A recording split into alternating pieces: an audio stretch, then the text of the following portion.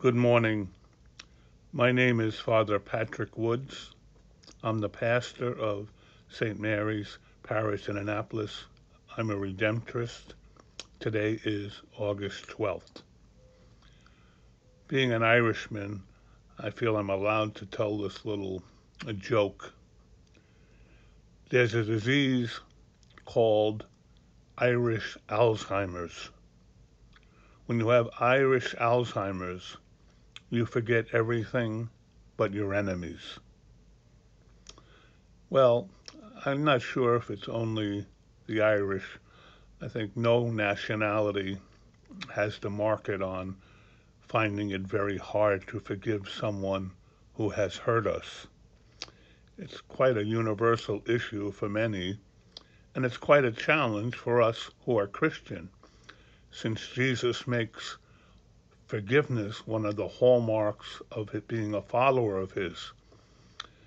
Most of us probably say the Our Father at least once a day. And every time we say the Our Father, we say the words, "Forgive us our sins, as we forgive those who sin against us." So in the very saying of this prayer Jesus taught us, we commit to working to being people of forgiveness. In today's gospel, our Lord gives us a very powerful parable. He speaks about a wealthy man who has servants, and the servants work hard, but he has one who owes him a very large debt. And the idea was at that time, if you couldn't pay your debts, you were thrown into prison and sometimes even tortured. So the man begs and begs the master to forgive his debt, to not hold it against him. And the master is a kind and merciful man. So he forgives the debtor his large sum of money owed. And as the parable goes on, and I'm sure you're familiar with it, the debtor runs into someone who owes him maybe a couple of dollars in our language. And he says, "Pay me the money you owe me." And the poor fellow who owes the small sum says, "Oh, I'm sorry, I will do it soon." And the man who has just been forgiven begins to shout and yell and choke the man and threaten to have him thrown into prison for not paying this small debt.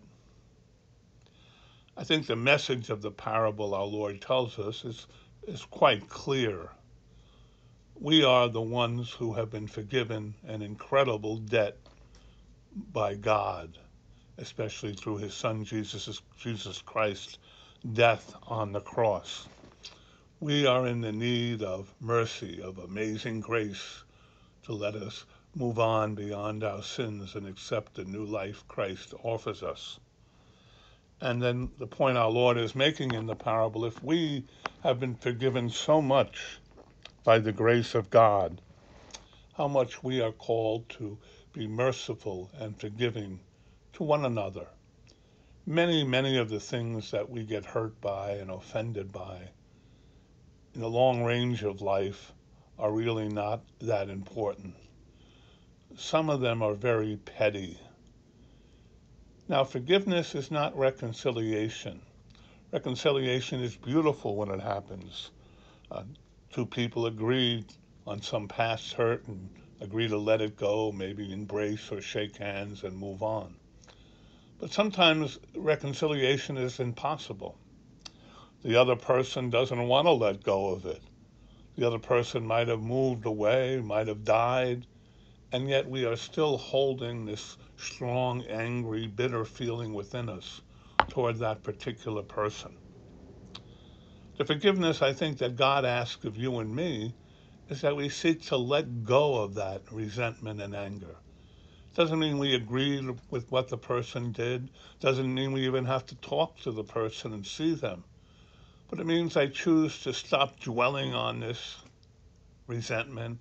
I choose to stop talking about it with other people. I choose to let it go and let it enter into the great mercy of God. Lord Jesus, forgive us our sins as we forgive those who sin against us. Amen.